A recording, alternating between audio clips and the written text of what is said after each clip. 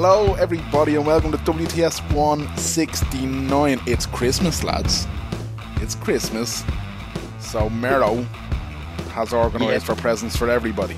And I'm not talking about dick pics for once. Mero, how are you, mate? You're an absolute pig.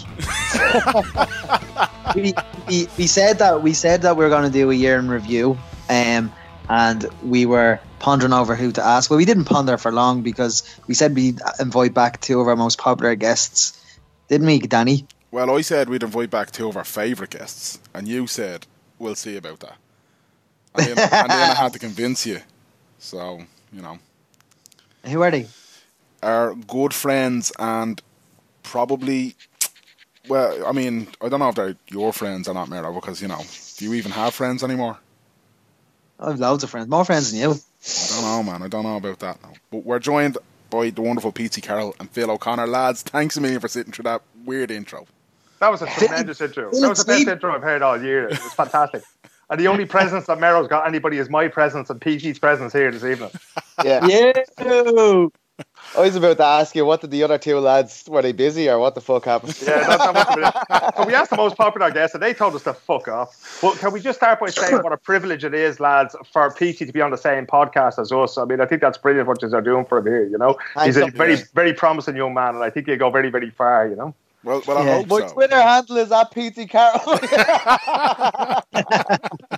I'll write for free. We'll write for food. No clickbait. No clickbait. What is clickbait, Pete? I don't know. The whole meaning of these things is getting thrown around a lot these days, so it's hard to know. But Phil, what do you think it is? I think it's a combination between fake news and anything with P.T. Carroll's byline on it, you know? That's it. Basically, I define clickbait as where there are more calories in the headline than the story, right? So if you're forced to read something and then you go, I really didn't fucking enjoy that, and that was a total waste of time. It's kind of like Danny's Twitter account, really, you know? Oh! I tried to slide that, you know, it was a bit early for that, wasn't it? We weren't that far into the discussion yet, you know? No, but this is the kind of thing, like it's something that sort of forces you to read it, and then you read it and you go, that was bollocks, I could have, you know, I'll never get that time back, you know? Again, a lot like MMAfighting.com and PT's byline, you know, but what I like, man.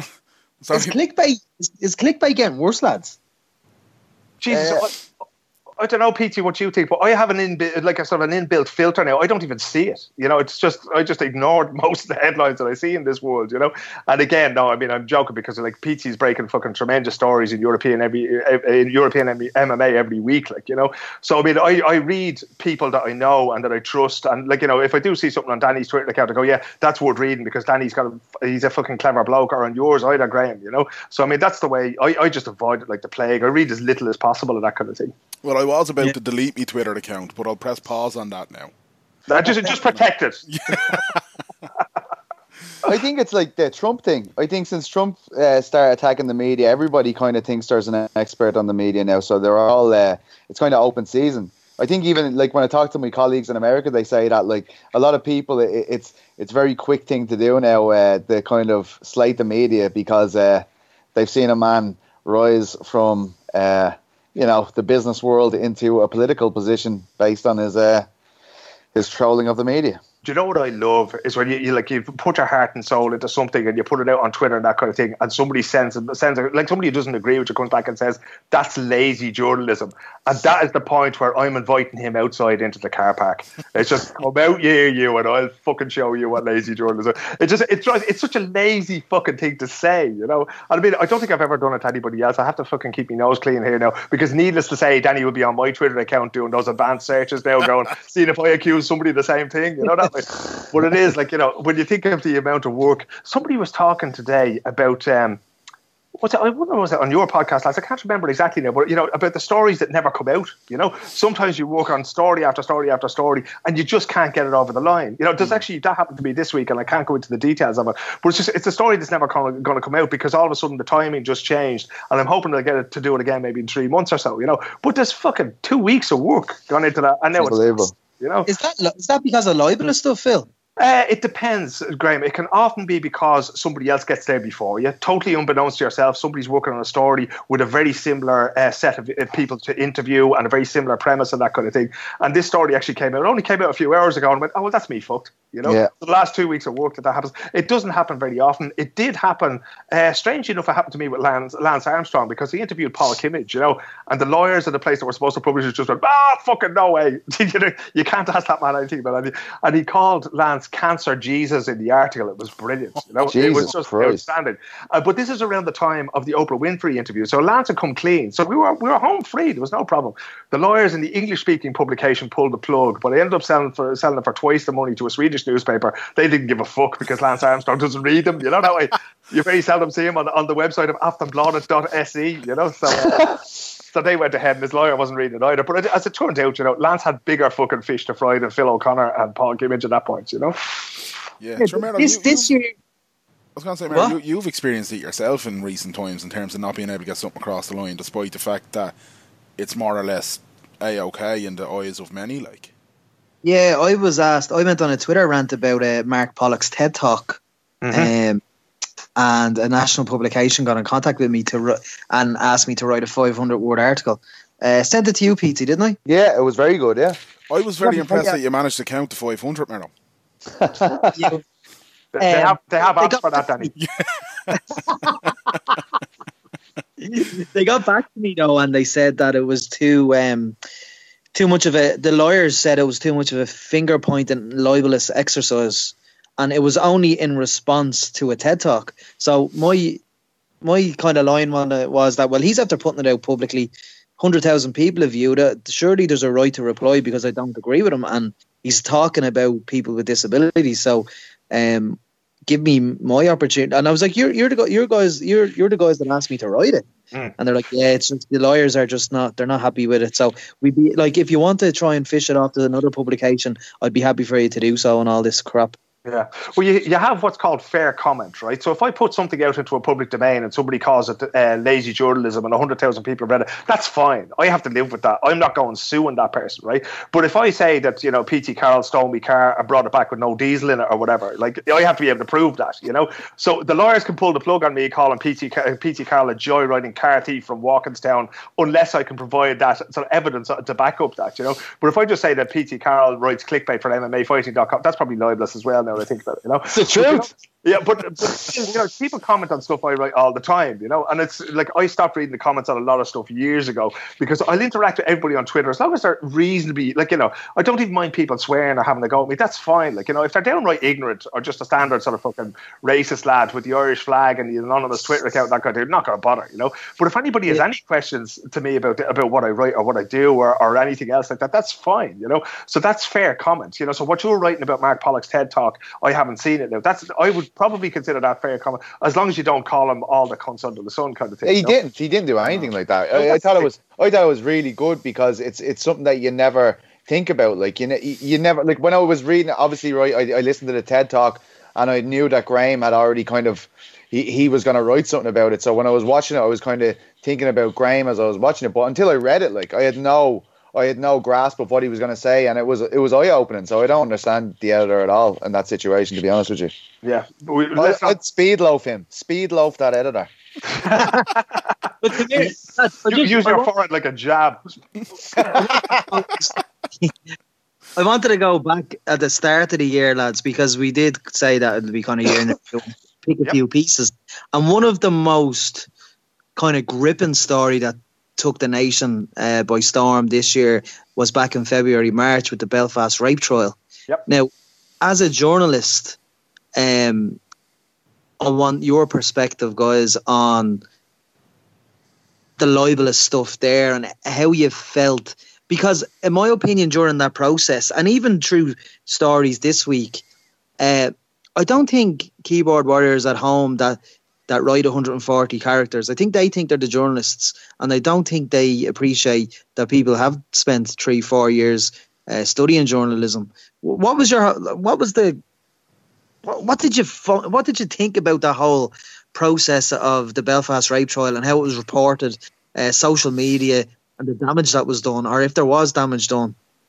Well, I think if I could just throw something out there first, lads, if that trial had happened in Sweden, those lads, Paddy Jackson, Stuart Olding, they never would have been named publicly until after the verdict, and then only if there was a guilty verdict, right? Now, that to me, and you may disagree with me here, is the right way to go, right? Because they weren't found innocent, they were found not guilty of what they were charged with, right? But in the course of that, the evidence came out. The WhatsApp group is the most incriminating piece of evidence. Not that they were rapists or guilty of rape, but that they were arseholes, right? And what that caused an enormous amount of damage and hurt and a serious amount of discussions around the way we talk about women. They're discussions that I welcome because it's something we need to talk about, right? But in a different jurisdiction, they never would have been named. They would have maintained their right to a good name, however dubious that right might be. You know, I thought that it was very salacious. I thought that the court case in itself, and court reporting is very, very special. I've done a very, very small amount. I did a little bit of it recently again for the first time in a long time, and it's very, very special because you're reporting pretty much exactly what's said.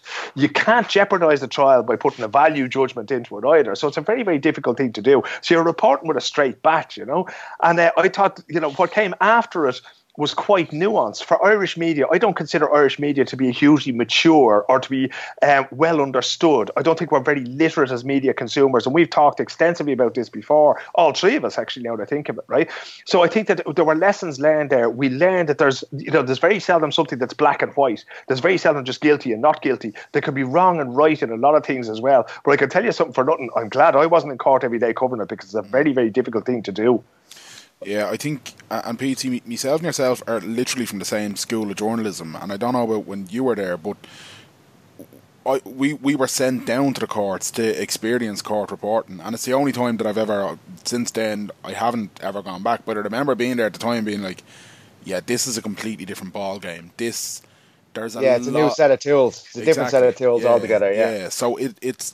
When you're saying all that, Phil, I'm kind of in my head going like, yeah, I wouldn't want to have been assigned that gig if I was a journo. There is no way I would have been happy to be going up to Belfast, sitting in that courtroom and trying to, you know, pull the strands that are needed to report the story without getting dragged into all the bullshit going on externally, because it was a circus. Like, it was just a circus. And that's what I remember about it in particular. Just everyone having a fully formed opinion in their own opinion before anything had actually happened. And I can remember I'd be talking to journalists and you could nearly see their face turn white. You see the blood run out of them when you say, like, what's going on here? You know, you're going like, what do you think? And nobody wanted to say anything because nobody know how they should feel, where they should be. And then on the opposite scale, on social media, everybody thought they knew exactly how they feel and exactly what they wanted to get across. It was something that we've never experienced before over here. I don't think. I can't remember anything like it anyway. Phil, maybe you can. Just to let you know a little bit about the court case that I worked on recently, because it had the potential to be a fucking global story. It could have been absolutely massive.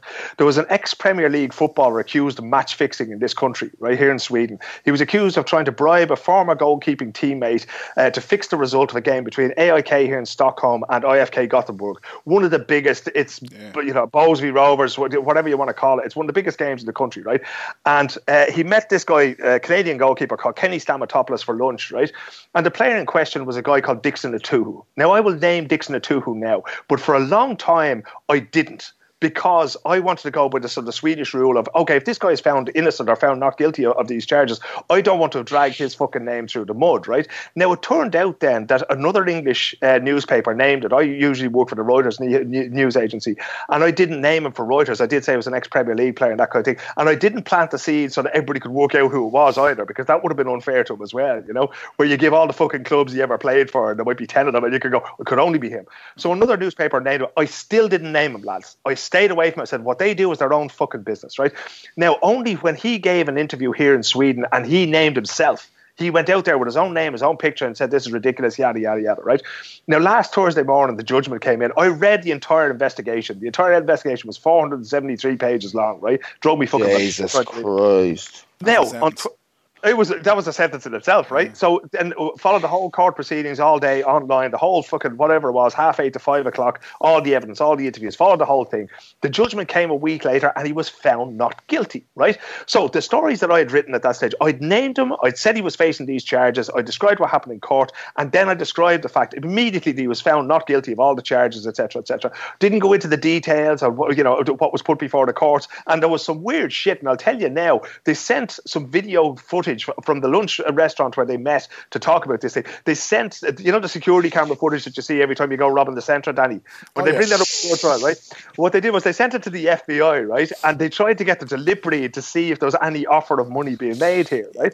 This is the kind of thing you're dealing with. Didn't write any of that because the chap was found not guilty. All of a sudden that becomes irrelevant. He has a right to a good name. He's a right to walk out of that courtroom and pick up what was left of his life. He was trying to work as a soccer agent. Obviously nobody had fucking talked to him whilst all this was going on, right?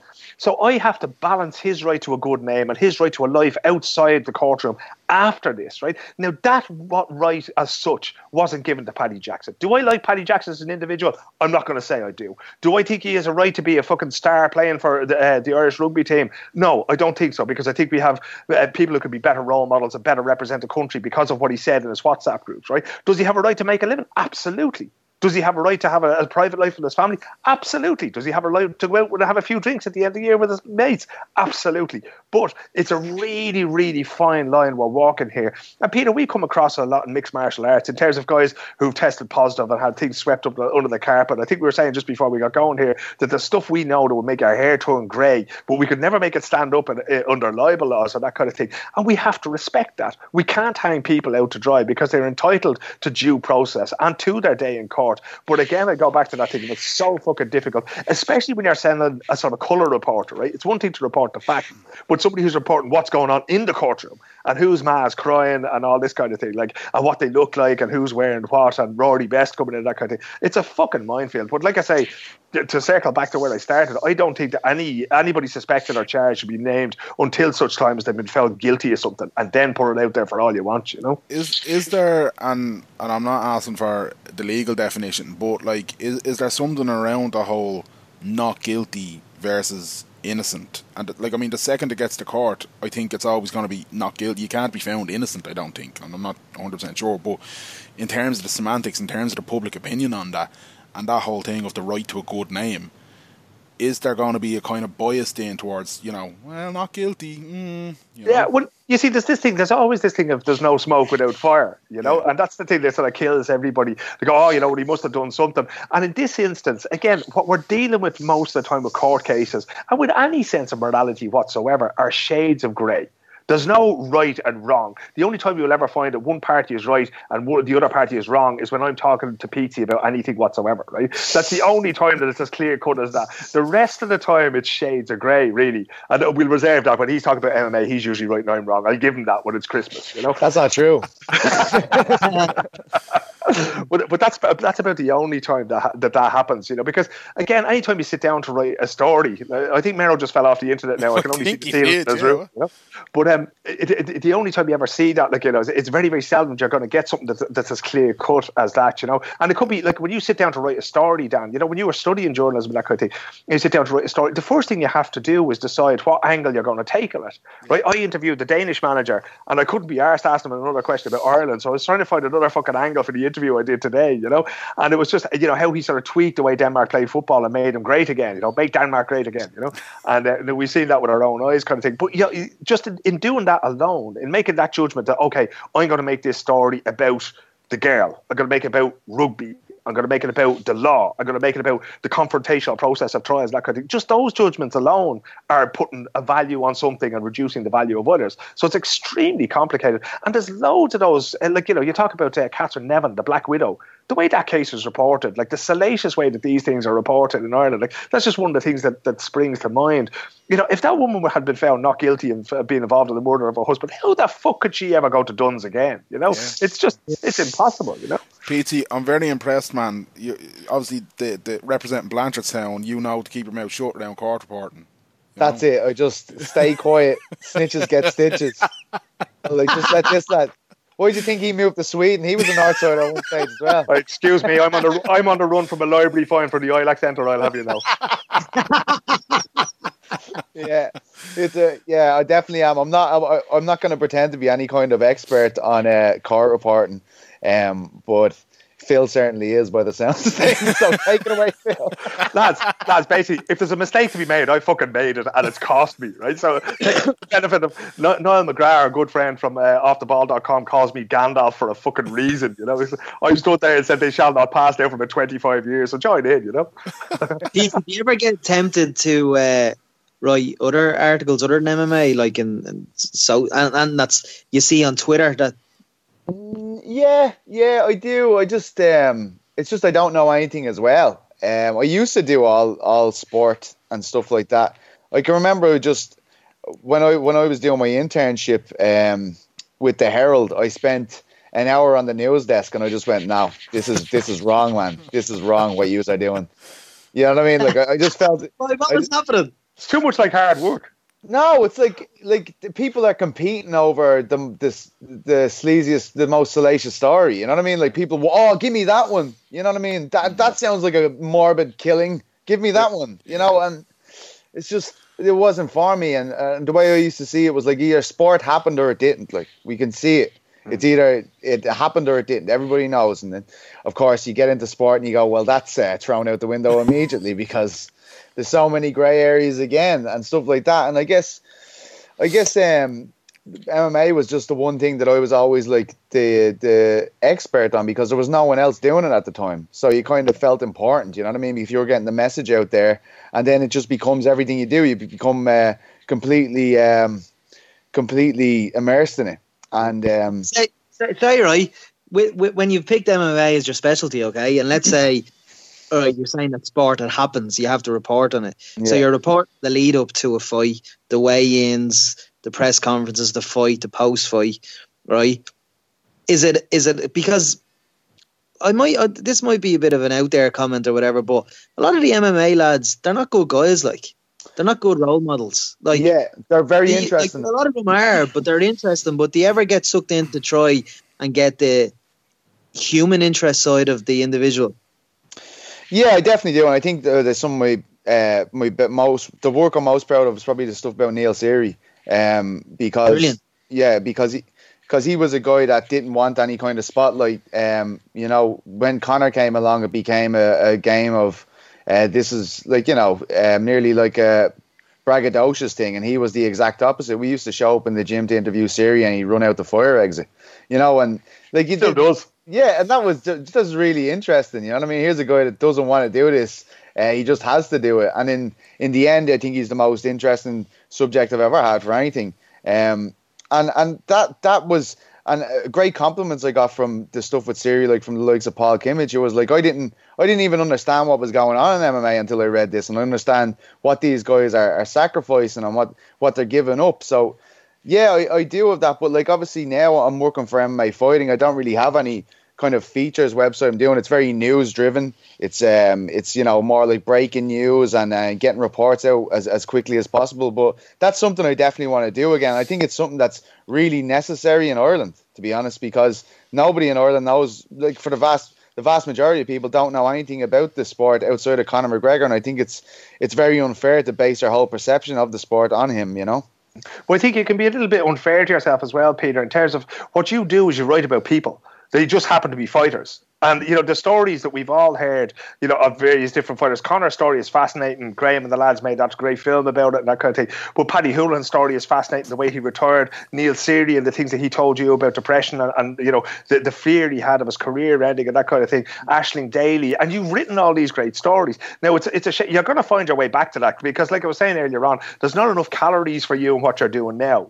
You love to sit down and to talk to people and to be part of that sort of buzz that's going on and finding out these stories about where these athletes came from. But the great thing about MMA fighting now for you is that now it's on a European level, Yeah. The Paddy Pimblets and that kind of thing. You're telling those stories to an American audience and a global audience for the first time. And that's brilliant. So essentially, it's not too far removed from news journalism or features journalism anyway. In some way, I imagine to get in there. But I'd love to see you do more of it, So when I buy MMAfighting.com and add it to my portfolio, I shall make you features editor-in-chief, Yeah. Yeah, well, I found to be honest, the MMA media thing, like there's big debates going on in MMA media now. Obviously, like Ian Kidd, who worked for Bloody Elbow, was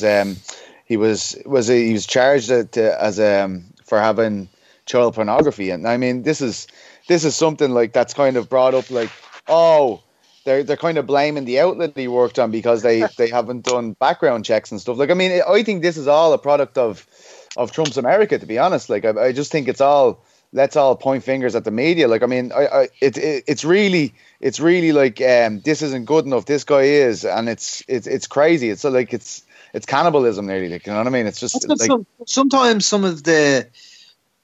This was a talking point on Brendan O'Connor's Cutting Edge, where a couple of weeks ago where it was like, is it PR or is it journalism, and how do you tell the difference? I'm amazed that I can actually talk and have a conversation with somebody who watches Brendan O'Connor's Cutting Edge. This has to be the first time, and it'll fucking definitely be the last time, Meryl. But the two worlds are very intertwined now, you know, and you see a lot of the stuff, like half the emails we get from the UFC are, oh, they've done a deal with some tequila company or some beer company, or they're, you know, some TV deal in Indonesia or something like this, you know, and that's PR. And then the actual news end of things, I think Eamon Dunphy was saying on his podcast the other day, like, journalism is something that somebody somewhere doesn't want to be made public, you know? And we have to draw the line there. You're always asking yourself, right, am I doing this? Am I sort of punching up? Or am I punching down? You know, this kind of thing. Or am I like being the guy, you know, am I being the PR arm of Conor McGregor? Am I being the PR arm of Liverpool Football Club or whatever else like that, you know? And like, sometimes it's okay to do a little bit of PR for somebody. I came across a recent case of a journalist from Yemen who's been threatened with being deported from Sweden. And I looked at that and went, I have to know more about this, right? Because she's been threatened by radical Islamists for stuff she wrote. Basically, a cleric had said that the rape of an 8-year-old child had something to do with the way she was dressed. She wrote an article in a newspaper in Istanbul in Turkey, and she went, that's bollocks. Yeah, man should be fucking, you know, it should be thrown out, whatever it was. And then all of a sudden, her daughter, who's 16 years old, started getting calls on her phone saying they knew where she went to school and that bad things were going to happen to her, right? She came to Sweden, was told she couldn't claim asylum here because she had a valid visa to go to the Czech Republic because she'd been talking at some conference there. I went, that's bollocks, right? You know, so now I'll do what could be considered PR for her, right? Because by me making her case public in the channels that I work for, it's whether I like it or not, it's going to draw attention to her cause, right? And it just so happens I agree with her cause in this case, you know. So it's quite difficult to walk that line, but you have to consistently ask yourself, why? Why am I being told this, and why now, right? So a footballer's agent might ring you up and say, oh, you know, there was a fella from Dortmund at the match the other night, you know, and I think you might have been looking at but why? Why are you telling me this now? Is the young fella's contract up in 3 or 4 months' time? And if that's the reason why, then you're talking through your hoops on, you know, because you got to be aware of these things, you know. Phil is giving away top secrets because him and PT had the ability to make it as a journalist. I didn't, so I had to go the dark side of working in corporate comms. And I'm the one that's sending out these press releases a lot of the time. And all I want is the paper to tell the story that I'm telling. So long as they don't start asking dirty questions, and so long as they use the quotes that I've given them and that top line, my job is done. And if I can kill the story with that press release. So when Phil is saying things like, you need to know why they're telling you the things they're telling you, Phil, your line is going to go dead in a minute, mate. That's all I'm saying. Danny, before it goes dead, just let me tell you a yarn about Aslan, right? Way back in the mid-90s, a friend of mine was managing the band, along with another lovely fella called Larkin Ellis from Wexford, and I used to write the press releases for them. So I have been on the dark side, right? And I'm like Darth Vader at the end of Return of the Jedi now, right? I'm all fucking pasty and ready to die, but there you go. But one day, we were trying to get the lads in. They'd played a gig in Mountjoy Prison, right? And we were trying to get a story into the papers the following day and that kind of thing. And I couldn't get hold of Christie because you could fucking never get hold of Christie, right? And his nickname at that point was "You'll never guess what happened," right? Because he was late for everything. And then I couldn't get hold of Billy McGuinness. And this is before there's no mobile phones or any of this bullshit then, you know. So I couldn't get hold of any of them. So I made up the quotes, right? And the next day the lads bought the Daily Star, and there was the story. And they played in Mountjoy Prison. It was the most captive audience we've ever played to, said Billy McGuinness. Which Harris to Aslan. Boy, Jesus, he rang me up wearing fucking sharpish after that. Unreal. That's good. Well, he loved it, like, because, you know, that was the obvious thing. Billy was exactly the kind of guy. If I had spoken to Billy, he probably would have said that anyway, you know, that way. So I've been on that side of it. And the thing is, like, we need to be realistic as well, because, you know, there are companies out there. I'm going out to do a story next week about the hardest steel in the world, right? It's actually not in P.T. Carroll's knuckles and not in his jiu-jitsu loop choke, you know. That's not where it is at all. It's in some place. Definitely not. But like, and again, I'm doing the company a favour by it, but it's also an interesting story from a sort of an innovative point of view and that kind of thing. So sometimes, Mero, sometimes, Danny, I'll sit down and I'll drink your Kool-Aid. That's fine, you know. But I will ask you those awkward questions. I'm not just going to copy and paste your quotes and stick them in there. You know, you're going to have that fucking rough 15 minutes guy call with me when I go, hold on a second, what's this, you know? That's where anytime you're available, I wouldn't be, and I'd ask for your colleague. Every time he puts a press release out, he checks to see if I'm offline on Facebook Messenger. Well, I was talking about social media as well. Like, we've seen the good and the bad of it between the Belfast rape trial and then the repeal the 8th referendum. Like, you know, the way one side of the argument would have been accused of buying media space and stuff like that. Yeah. Where does that come into it in terms of PR and journalism and media? I think, you know, you have to be very careful, again, about the questions we have to ask. There should be control questions that we ask all the time. Who's telling me this? Why is it interesting? Why are they telling me this now? Cui bono? Who benefits from it? Doesn't happen though that doesn't happen with Twitter anymore though. It's just, you see a tweet and someone will say Chinese whisper, and then I'll screenshot that tweet to Petey and I'll say, Petey, is that true or what? Yeah, you see, but that's the thing. Like the very fact that you do that means that you're trying to check with somebody who might have knowledge that you don't have, and it's somebody that you trust, right? But there's so many people who just go, I'm going to retweet the bollocks out of that. You have no idea how many people are telling me about Sweden. Outside my window's a fucking war zone, if I was to believe half the people who interact with me on Twitter. At the moment, there's a Christmas tree on the green. That's all the fucking is. There's nothing else, lads. It's the most peaceful fucking scene you'll ever see. But if you're to believe people on Twitter, they just drive you up the fucking wall. So not only should you continue doing what you're doing there, Mero, and screenshotting stuff. Now, don't screenshot any dirty. Peter doesn't like that kind of thing, right? So it's like screenshot stuff and send it to him and ask him. But everybody should be doing it. Everybody should be sort of pinging me and asking me if Danny's press release is true, or asking me if this fact about Sweden is true, or whatever. Because unless we become these discerning media consumers, that's how people get twisted into believing things. Because if you put something in front of them, I remember a tabloid editor here, because Sweden has tabloids too. It's not this fucking perfect country everybody thinks it is. But remember a tabloid editor telling me here that it doesn't have to be true. It just has to be possible. That was his thing for a headline. So it doesn't have to be true. It just has to be possible. And, you know, this is the same guy who wrote about a guy getting onto a Ryanair plane here with a gun, an unloaded gun he had it in his wash bag, you know, and it was a fucking bigger story than it turned out to be nothing really, you know. I think it was just a joke gun or whatever, you know.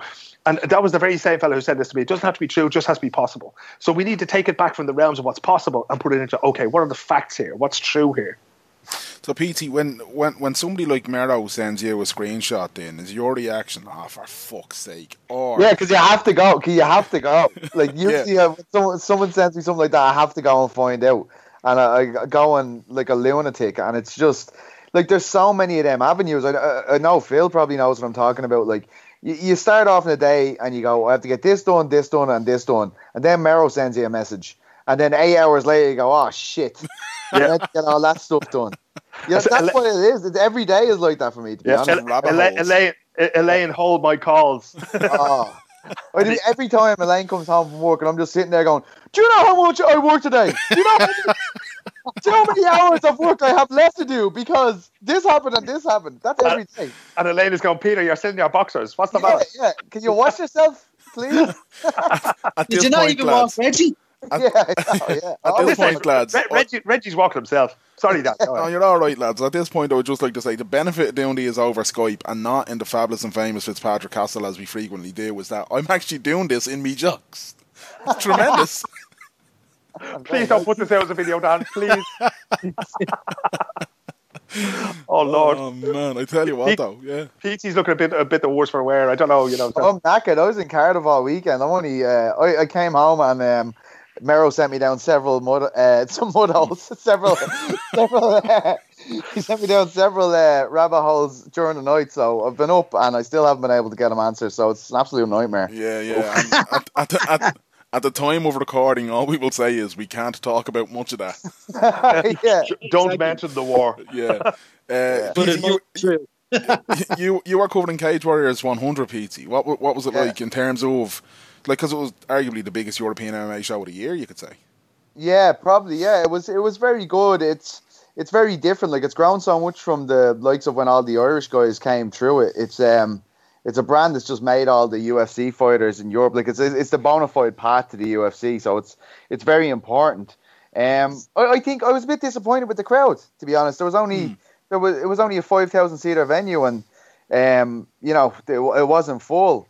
And you think at this stage, like 5 years after, Conor kind of went and he kind of created the path and made it so famous that it would be one of those things. And they kind of have a little scene over there in Wales, like we had in Ireland at that time.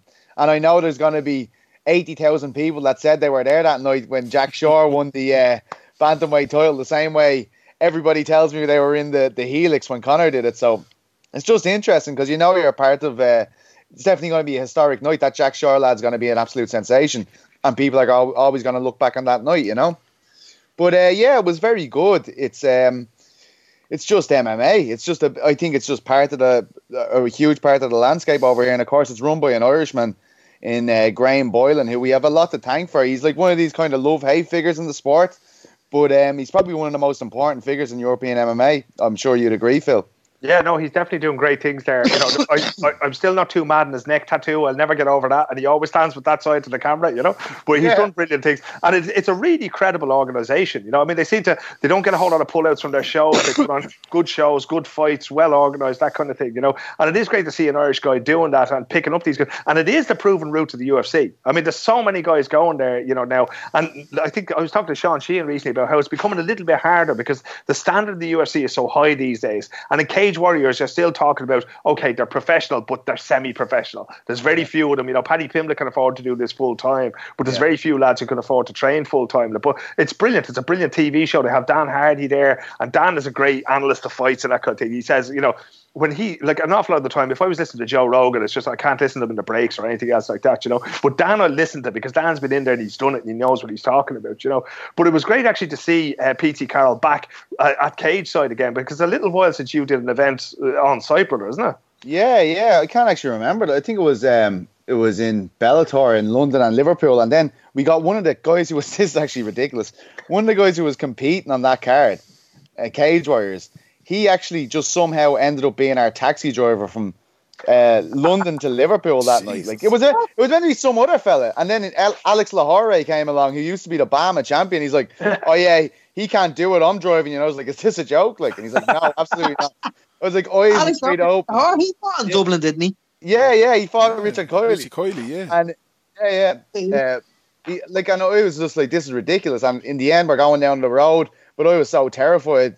I was just like holding the side of the car and just eyes wide open the whole way. So I arrived down in Liverpool then. Darren Till misses weight. We're up half the bleeding day waiting to report on that. It was an absolute nightmare, but that's one memory I'll always have with me. That guy driving us down the M50. If you have the chance at all, lads, right, get an accreditation for any sort of cage fighting event and sit beside PT Carroll and you will have the time of your lives. I swear to God. Himself and Niall, it's never as much crack anywhere else as sitting with the two of them watching fights. It's just brilliant. I sat with him for KSW in Dublin. We nearly got murdered. Remember that? I was looking at it. We're going to die now. You see, I told you. I saw post that. That wasn't nothing to do with being KSW, Mero. That was just what happens when you're with PT. Yeah. Did Mero have his Shamrock Rovers jersey on? Did he? Was actually, that's a fair point. That's what it was. Actually, that's it. We're blaming PT, and it's that hooligan exactly. That Rovers jersey. See what's going on here, lads? Killing each other. It was absolutely. I saw a lad. This is the funniest thing that I've ever seen in my life. Right? It's terrible, but it's funny. So there was a bunch of Polish lads, very, very intimidating looking men, up in the crowd watching this, covered in tattoos, bald heads, the whole lot. An Irish security man, out of shape. He's just doing it for the 10 of the hour. He doesn't want any bollocks. He ran up and he's like, "Oh, lads, will you stop?" The other fella turned around and slapped him. And he just ran down the stairs and just went back to his position. He was like, "Fuck that." I'm not paying up for this shit. That was during the Norman Park fight. Yeah, that was mental. And then they fucking...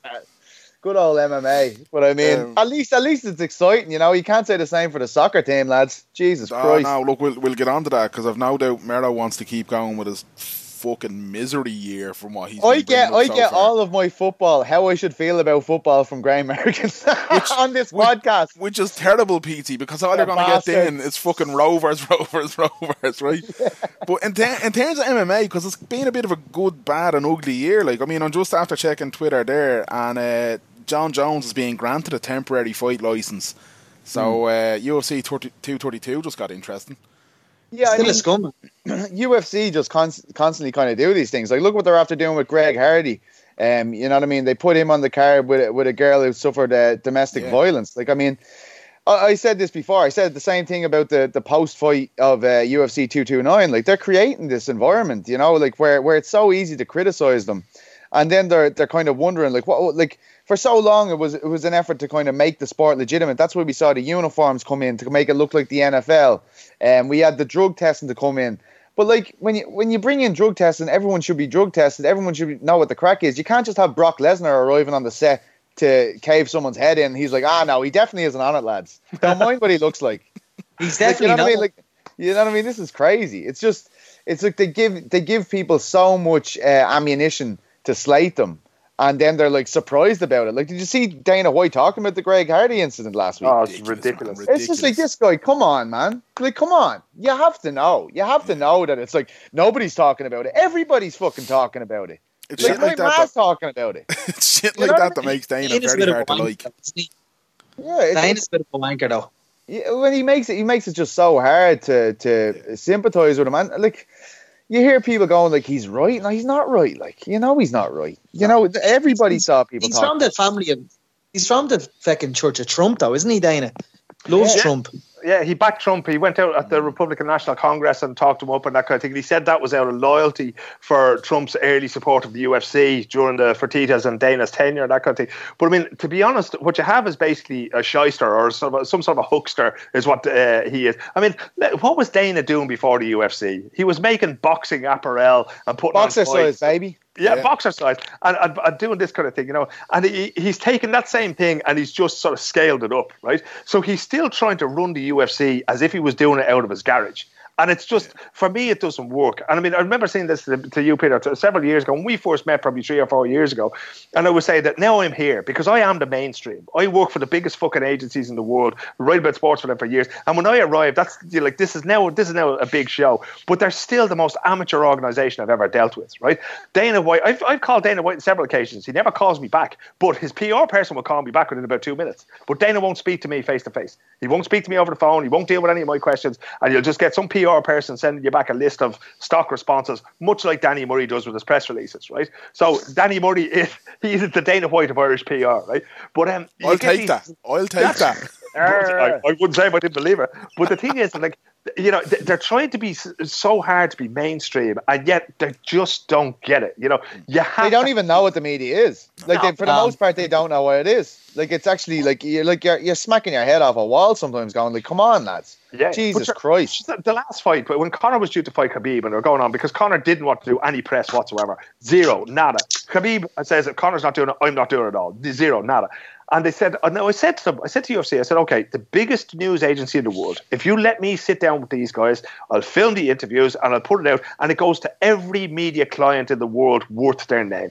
Everybody has a feed for Reuters or AP or AFP, right? I'll get it out on one of those platforms, and most likely Reuters, and it will go everywhere. Everybody will have it. It'll be on every fucking news show, right? When Conor was putting out the Notorious film with Graham and that kind of thing, they got me in the room first to put that out as fast as I fucking could. And it went, the footage was shown all over the world, bits of the film and everything else like that. So that ended up being a little bit of PR for them. But it was also the first time that Conor apologised for using the word faggot at that fight. That was when Artem lost. Was it that he used that in Dansk? Yeah, that's right. But then I went to the UFC and they wrote back on what. How does this work? I went, okay, so it's a news agency, so we send everything out to everybody, and then they use it. It's called a news agency. I went, I'll get back to you about that. Not a fucking word. I went over to London to meet one of the executives, and I sat down with that person and I explained the whole thing to that person. Brilliant. That is the best fucking idea I have ever heard. Not a word. Not a word since, right? And they're going, lads, I'm not going to keep doing this because, you know, Barcelona are out there, you know, the Champions League is out there, there's loads of other things out there. Like now we're talking about, you know, the big sport at the moment in Europe is biathlon. fellas skiing and shooting. And by Jesus, they'll put any biathlete on the phone to me any hour of the day or night that I want them, right? Now, it just so happens you get a bit of crack out of it, but it gets a bit boring after a while. I'd rather it was Dana White doing it, But until they realise that, and I don't know, it's probably going to take Dana leaving the whole show and a sort of a proper sporting executive coming in who understands all these things. Because, like, when I go over to do the NBA games, no bother. Straight into the locker room, talk to who you want, they'll fix up whatever you want because they're trying to grow the NBA. I write from a European perspective about European players. Yeah, absolutely. Fucking fire away, Chief. They talked about doing a podcast, a lot like what PT is doing now for European MMA, and they were sort of exploring the idea of doing a podcast from a European perspective, I might have to rob your title for that, PT, but you won't mind that. I'll buy a few points. But that's the way. But they think that way. But the UFC don't. And until they do, I think Bellator are getting better at it. One are getting better at it. Ryzen are getting better at it because at least they see now what can be done. And when Floyd Mayweather was announced to be fighting in Japan on New Year's Eve, they reached out. They gave Reuters and CNN got the exclusive interviews to publicise that. And then Floyd came out and said this is not happening at all. And now he says it is happening. And lads, I just want to go to bed. I'm sick of this shit. And they're wearing headgear. They're wearing headgear. Do you hear that? Are they? Yeah. Oh God. That's what they're saying yesterday. Yeah. Do you think UFC's missing the Fertitas? Yeah. I liked what they were doing. I liked that they were kind of making it sport, making it. Well, trying to. You know what I mean? Because it's entertainment and sport. It's obviously borrowed heavily from the pro wrestling world, as you guys know, and have educated me on before. But they were actually kind of dressing it up like this is real, and we all kind of were riding that wave, but as soon as they sold the company, it's gone completely the opposite way. So that kind of makes you feel like they dressed it up like a sport to sell it for 4.5 billion, and now it's a game of let's try and make as much money as we can. We need to justify the kind of price tag we're after paying here, and that's why we're seeing all this madness. Well, I think the big problem was the debt that WME IMG took on, or whatever the fuck they're calling themselves these days. I don't know. Endeavour, there you go. But they took on a huge amount of debt, right? When you purchase things like that, you either purchase them for cash or you somehow structure the debt around it. Is it like the Glazers and United? Yeah, exactly. It's a similar thing, right? Because it happens in all the sports. And you go, yeah, that's brilliant. I'm going to buy that for X amount of money. How much cash have you got? Sorry, I'll fix that next week, Chief. But they have to keep paying back. And just the interest repayments alone, because this is not like, when you go down for the mortgage on your mansion, Danny, and they say, you will give you this for 1.5%, 2%. It's not like that. This could be 6, 7, 8%. Now, I have no idea whatsoever what WME or Endeavour are paying in interest, but this is a risky business. And $4.3 billion is a lot of money, So there's a lot that they have to squeeze out of it, which is why, Daniel Cormier is linked with a fight every third Saturday. It's why they're desperate to get Conor McGregor back in there. It's why they're trying to make any fight they can. It doesn't matter. They're trying to get it back in there. It wouldn't surprise me if they're ringing Ronda Rousey's phone off the hook, trying to get her to come back, and this kind of thing. So and then it becomes, they deliberately went down the entertainment route again. They left the sport completely. A belt to the UFC to me now, it means absolutely nothing again, It didn't before. It started to for a while. Now it doesn't mean anything. If you can let Demetrius Johnson walk away from your organisation, your fighting organisation, you are not about sport anymore. Because the best sporting organisations like Barcelona, Real Madrid, Juventus, they have the best players, they have the best exponents in this, and you let the guy walk, get the fucking boat, Well, there's a couple of things you said there, Phil, that first and foremost, when you associate with somebody like Graham Merrigan, you're never only going to be given 1 or 2% interest on any loan.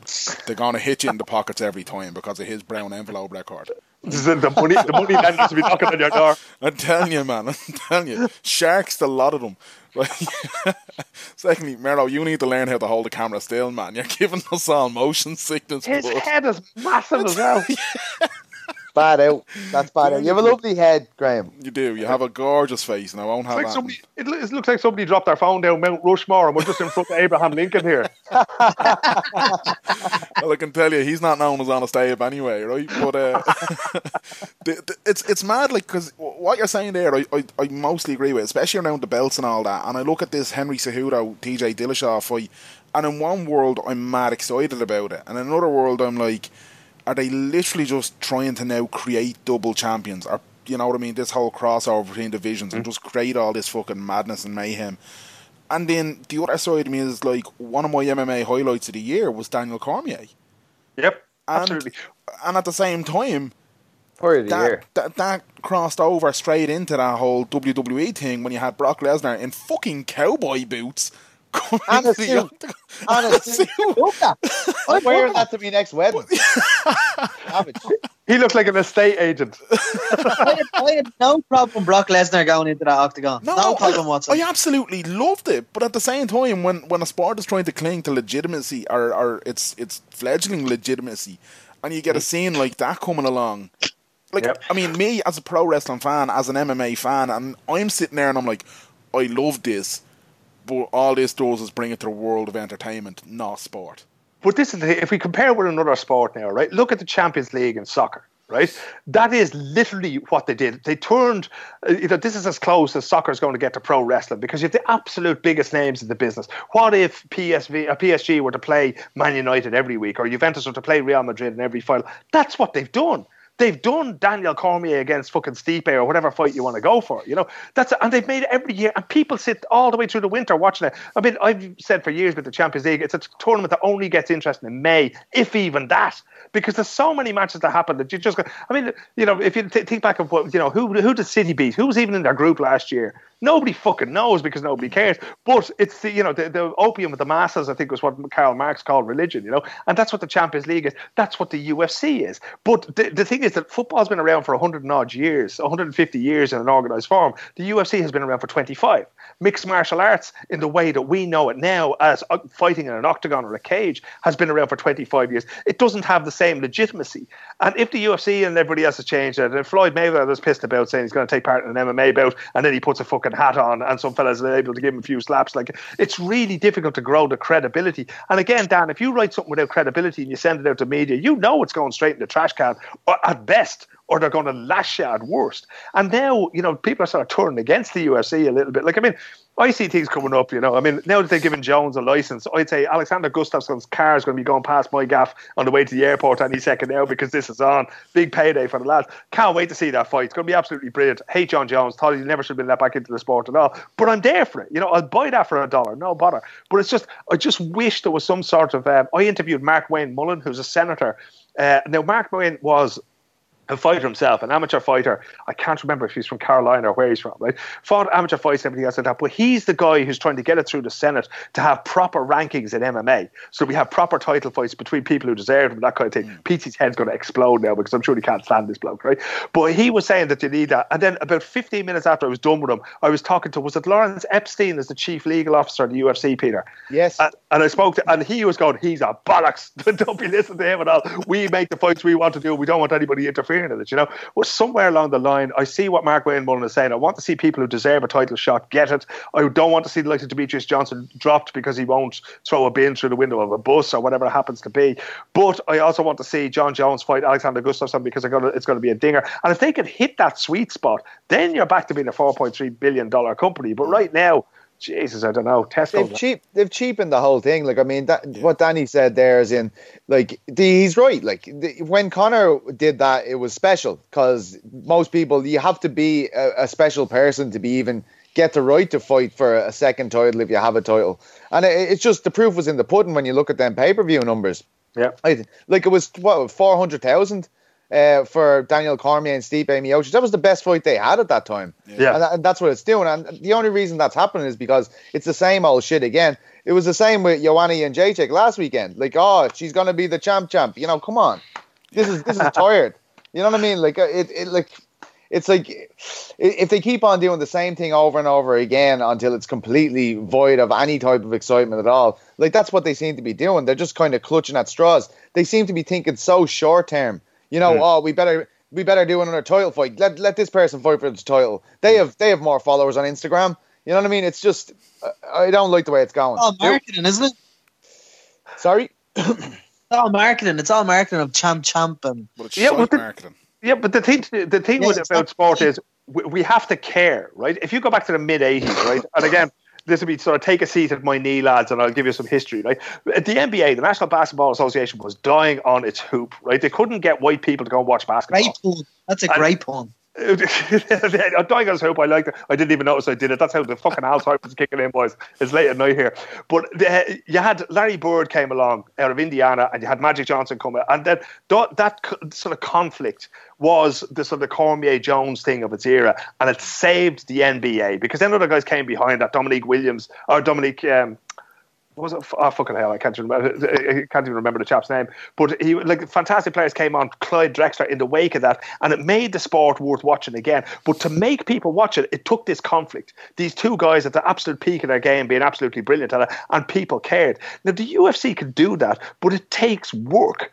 Why do we care about Conor? Why do we care about Conor at the beginning? Because he spoke the way he spoke and the way he delivered on what he said, right? But Conor's a unicorn. You can't get other fighters to do that, and the other fellas doing it, it's not convincing in any way. We don't care about them in the same way. We care about Cormier now, and people cared about Cormier before. Now they care about him in a different way. I don't know. I have a soft spot for Rose Namajunas. I think she's absolutely brilliant. I think the way she expressed herself was tremendous. I cared about her not because I think she's this, tremendous, unbeatable champion, but because I find her interesting as a person. Now, if you just let people be who they are and pull out the best of them, then it's going to happen. If you think of the best footballers we have in the world at the moment, Ronaldo, Messi couldn't be more unlike one another, and yet we care about them. Mo Salah we cared about. We cared about his story. We cared about all these guys, and even some of the failures as well, like Mesut Ozil, these guys. We still are emotionally invested in these guys. But the UFC is too interested in making it just about the conflict. It has to be about the person behind the conflict as well, And Namajunas is a perfect example, with her mental health struggles and stuff like that. Like, she's a brilliant. And then you look at someone like Tyron Woodley, who's the best fighter in the world. They just don't seem to be able to market their champions to black audiences. This guy is an absolute... He's brilliant. He's one of the best fighters ever. Like, and he's just like, every time, like, they try Sorry? He's boring. I think he's brilliant. But I'm being sarcastic. Oh, sorry, yeah. Yeah, but like you see Dana White there saying last week, Tyron Woodley, he never fights. He fought 3 months ago against Darren Till, a guy that he had no business fighting him, but you decided that's the guy he has to fight because you watched him. Yeah, and you absolutely smashed him. You know what I mean? Like, do you know what was fascinating, lad? Sorry to interrupt you, Pete. What was fascinating was with Conor's fights, right? I remember over here when I was still playing football actively and training 2 or 3 nights a week up until about 4 or 5 years ago. Lads were starting to talk about Conor McGregor coming up, right? And I found it fascinating that this guy from Crumlin was on the radar of young lads here in Sweden who were 22, 23, 24, and they were absolutely in awe, right? So a lot of the lads that I play out in the suburbs in Stockholm here, so a lot of lads would be of Muslim background. And after the Khabib thing, right? They've all turned completely anti-Conor because of putting the whiskey under Khabib's nose. Yeah. But now everything on their Facebook page is about Khabib. The UFC haven't pushed Khabib in any way whatsoever. It's certainly not anything close to what they've done with Conor. But these guys latched onto it because they see themselves reflected in him. Again, they cared about the person behind the conflict. And this happened not because of the UFC, but despite them. Like, they reinstated Conor and that kind of thing after fights were pulled and everything else like that. And they did that, they were desperate. They couldn't even put a decent fight together in Brooklyn for Khabib at the time. Ali Akinta went in there and took him on a fight he had no business being in, And yet these guys loved it, And that's where it's at now. There's so many fighters out there that you could construct these stories around. I know the two of you, Danny and Graham, that you love the professional wrestling. You know exactly what I'm talking about. This is not, there's nothing here, The best story of the year was Tyson Fury. Like, I mean, that was unbelievable for me. Like, I mean, look at this is going to be a problem for the UFC as well. Boxing's starting to boom again. You can really feel boxing again. And to have a man from the traveling community come out and talk about his mental health, that's mind-blowing. Like, I couldn't believe every interview he did. I was watching. He was saying the same thing in every interview, but it was so refreshing to hear a man from the traveling community talk that way. I was like, this is unbelievable. This is going to change people's lives. This is going to change a whole culture's view on mental illness. But what's mad about it as well, though, is that it's not as if Fury has this clean background. You know what I mean? He doesn't have he's a man who is on the road to, or I don't think he's reached redemption, but he's certainly going a long way to getting to that point. The sentiment towards Tyson Fury at the moment is nothing but love. And when you consider some of the things he said in the past, that's astonishing. That's what I mean. You forgive him. Say again? Is he to be forgiven, like, for the stuff that he said? Like, he's quite homophobic, and that's not for me to say. I don't think. I think that's a wider question. Do you know what I mean? But what I'm saying is that he's a man who I think, at least in more recent interviews, do you forgive him? Do you forgive him? Like, are you on the Tyson Fury Kool-Aid since in the last 3 months? Considering what, like, he failed the drugs test, he's banned for 2 years. Yeah. And everybody forgets that as well, yeah. Exactly. Yeah. The drug test. But that's the exact point I'm making, Mero, that it's not as if he has this spotlessly clean background. But yeah, if you ask me, am I sipping the Kool-Aid? right up, and then that Deontay Taylor, I mean, everybody has seen it. He literally fucking sat up from the dead, like, you know what I mean? It was amazing. How can you not, in some way, root for this man, despite what he said? And yeah, there is an element of sipping on Kool-Aid. Yeah, there is an element of kind of turning a blind eye. We're looking at a man evolving, aren't we? We're looking at a guy evolving in front of us. Like, exactly. I mean, how taboo is it to talk about these things in the traveling community about mental illness? Like, I know one of my friends, Georgina, she works in the traveling community. These kind of things, if suicides happen in the traveling community, it's just brushed under the carpet. Nobody talks about it. So there's never a real conversation about this. And when people encounter it, they're just told to shut up usually. But now Tyson Fury, the strongest man in the world, is after coming through this. That's a big deal. And I know, like, and look, we can see, like, the homophobic stuff that you're saying. Of course, nobody wants their athletes to be coming out and saying things like that. But that's a thing that we can only hope that he changes again. And this personal evolution, he definitely seems to be going through. It doesn't make me sidestep it though. That is there, but I do see a man evolving in front of my eyes every time I see him. And I think that's the key though. I think when people talk about him, when people write about him, that still has to be there, that element there. And I mean, to me, evolving is the best word, I think, Pete. You've hit the nail on the head for me there, because you can see that he definitely seems to have made some assessments and some adjustments to his attitudes and to his opinions, and maybe that does boil down to the mental health thing. But do I think I'd be more comfortable using the word evolving when describing Tyson Fury if, like the opportunity that he had with Joe Rogan, he had an hour and a half, 2 hours with Joe Rogan. Right, yeah, okay.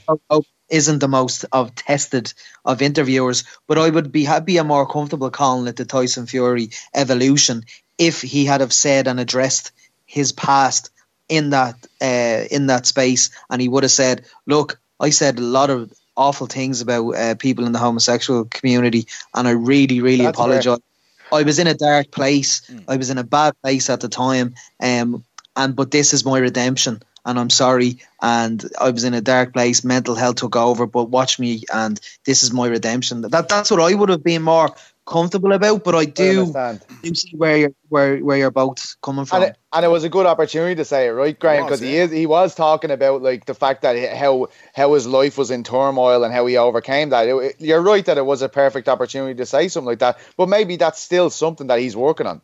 But I think it's one of those things as well that you can turn it in a way, right? I think if I remember rightly, a travelling man is 11 times more likely to die of suicide than a settled man in Ireland, right? Now, an awful lot, when we can talk about mental health and everything of that, how many of those people, how many of those men are gay? Right? How many people are driven to that because of the homophobia displayed by the likes of Tyson Fury?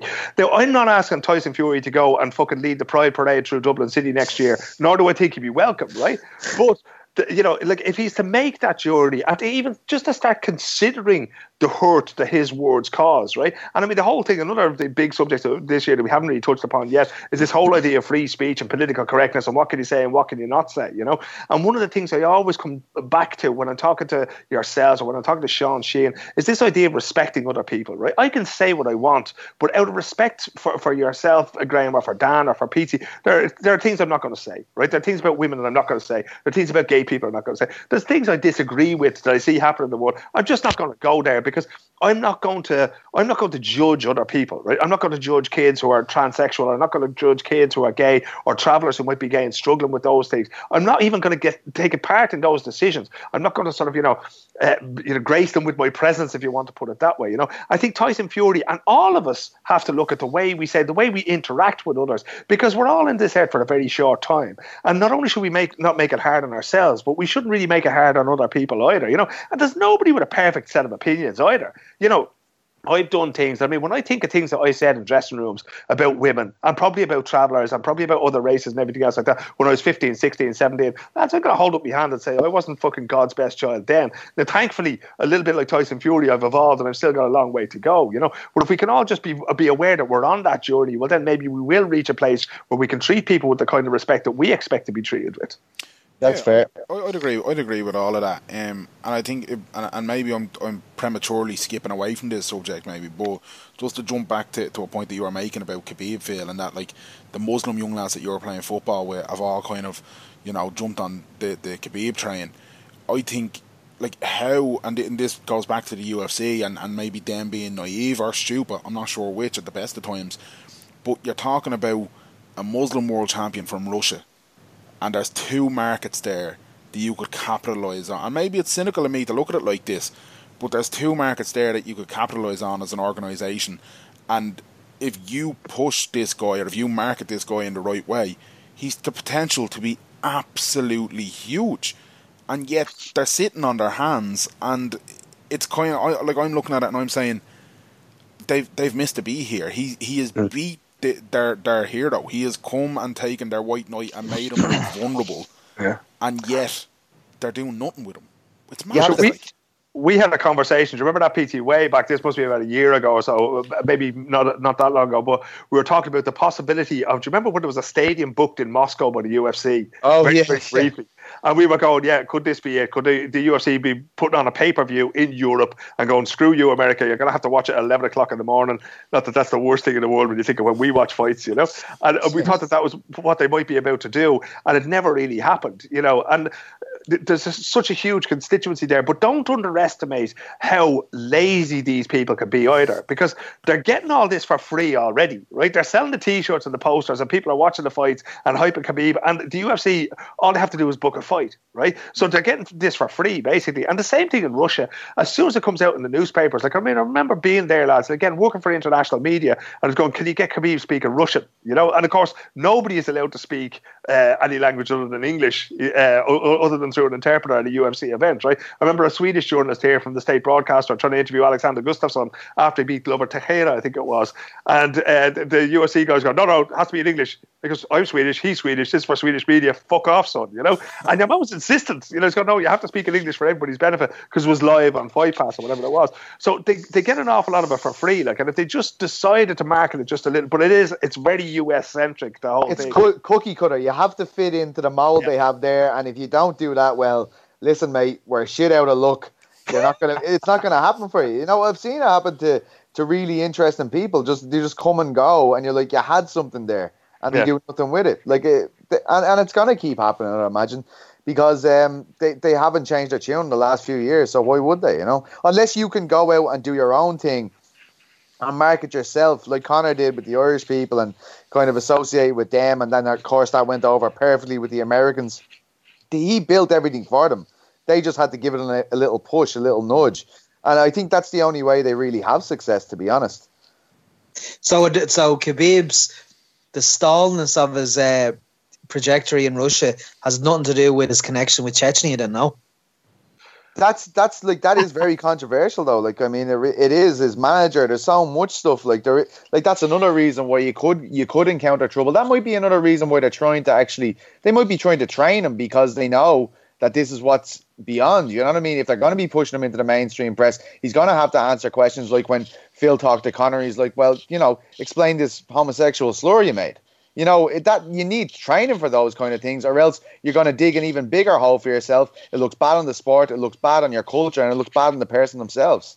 Did you see the clip the other day, lads, where he was asked on an event by a woman what women should do if they want to get involved in fighting? And he said, yes. yeah, you should do your fighting in the kitchen. So a woman in a hijab asked him this question. You know? I didn't see that. This is what I mean. Like, we're like, we should push this guy, and then you're like, Yeah, I regret saying that. I regret building that now. But this is the thing, like, it's like, okay, you know, it is PR 101 is like, here, you know. But there's still, again, you know, if we go back to the Tyson Fury thing, there's a journey to be had somewhere here. Now, Khabib is a very, very devout Muslim, right? He observes Ramadan, the whole thing, the way he speaks, the Arabic words that he interjects into sentences. I hear them all the time when he's speaking. I say, Alhamdulillah, and he's saying all these things that he drops in there all the time. And like, even the beard and everything else like that is not specific to that region, but the type of beard and the type of cut that he has on his beard there, it's not as lovely as Merrow's, but then very few things in this world are, right? But it's a very religious style that he wears it in, you know? Not the Abe Lincoln thing there that Merrow has, you know? But that's what he's trying to put across. And there is a huge constituency for that. And it is quite misogynistic, as it can be, you know, with Brock Lesnar. I remember being at one of the fights there, and he started talking about, you know, the unity. Which one was that? I can't remember which one it was, Peter. I think we sat there together anyway. But he was talking about, you know, everybody joining together. So it must have been, what fight? Did he fight after Trump was elected at any point? Lesnar. Yeah, Brock Lesnar in the UFC. No, his last fight was Mark Hunt, and that was Mark Hunt, 200, UFC 200. Yeah, 2.5 years. Yeah, okay. Well, there was something around that time that was very divisive that was going on, and Brock was sort of, calling everybody to the American flag, basically, even though he was living in Canada. Was it the Las Vegas shootings or something? No, could have been, right now. Anyhow, I just remember him doing that. I remember thinking that, and that's a sort of a slick, a polished PR operator right there. Khabib is not that. When I sat down with Conor this time a year ago, and the film was coming out, or a little more than a year ago, and I asked him straight out about the homophobic thing. I said, what the fuck is all this about? And he went, look, there's no manual for this. At the time he was 28 or 29. He said, I have a son myself. I'm just growing up into this thing. I'm learning these things as I go along. And I realise now that it was wrong, And that was the thing. I was sitting there going, okay, can we pause the interview there so I can put this out on the Reuters News Word straight away, because there's a big story at the time. Now, Khabib, is he going to reach the same conclusions? I don't know. I don't know if he's hanging around with his dad and the usual bunch of sparring partners. I would doubt it, But it is there, the opportunity for growth is there. Khabib may never be the big hero in Iowa, or in these sort of, wrestling backwaters in America. He may never be the huge hero that he could be there. But certainly all across the Caucasus, all across Russia. Russia's massive. All across the Middle East, all across Asia, he could be absolutely huge. And that's the potential that they have there. But like I say, don't underestimate the laziness of the UFC. They'll just take whatever he gives them, and that's that, Sorry, lads, I'm distracted here because of a dog that looks like they're about to attack the Christmas tree. My dog's freaking out outside the door here. I'm very paranoid about this situation, if I'm being honest. He's just going to go mad for it. I'm telling you. It's a lovely Christmas tree. Thanks, yeah. Ric Flair tops it, funnily enough. Just on I was told... Did you see the Ric Flair documentary, lads? Yeah, brilliant, absolutely brilliant. I haven't actually seen it yet. It's on one of those. I must watch that over Christmas along with 500 other things I haven't seen yet this year. No? It's classic ESPN 30 for 30. They just don't do them bad. Like, do you know what I mean? It's just, I could sit there and if you told me the only thing you can ever watch again is the ESPN 30 for 30s all the way through and back, you'd be good with that. Oh man, listen, what was the one? The Jim Vulvano. I can't remember what the title of the actual documentary was. But it was I think it was the North Carolina University or something, the Wolfpack they were called. And just this one guy who fucking united the entire university behind this basketball team, led them to their first state championship and then his personal story, he gets diagnosed with cancer, and oh my god, by the end of it I was a ball of tears. I was blowing snot. Brilliant. They're all brilliant. Oh my god, man, unbelievable. The HBO Andre the Giant one was amazing as well. It was very good. Yeah, I heard that actually. I had that here somewhere. I'm going to be a bit controversial here. I didn't think that was as good as people said it was going to be. I thought Ric Flair was way better. The thing that would annoy me about Andre the Giant one, everybody could sum it up in a few paragraphs when they were talking about it. Oh, he was really big. He's an alcoholic. It's very sad. It's very, very sad. And that was like it was drawn out like that when you're watching it. And you're like, yeah, it fucking is sad. Yeah, he is an alcoholic. And then that's the end of it. Oh, no, but he was strong. He was really strong. You don't know how strong this guy was. Did I mention how big he was? Yeah. And I was like, just ruined it now, BT. Yeah, you ruined it for me now. No, but I wanted, because everybody was telling me, all my American colleagues, like, it's going to change your life, like. And I was like, well, Jesus Christ, I think there's more to the fella than he's really strong. And he's, like, that was, and he's an alcoholic. That's what I was getting from it, like. But Ric Flair was very good. Well, Peachy just ruined Christmas. That's that. I'm sorry, lad. I was just very disappointed with that one. I don't know. Like, I mean, maybe I'd have to watch it again. But I can remember I said it to someone who was a wrestling fan, and they were like, "Did you watch the Andre the Giant one?" And I said, "Yeah, I did." And to be honest, I'm a bit disappointed. And I was getting ready for the blowback, and he was like, "I'm glad you said that because I was a bit disappointed with it as well." And I was like, "Well, there we go." There you go.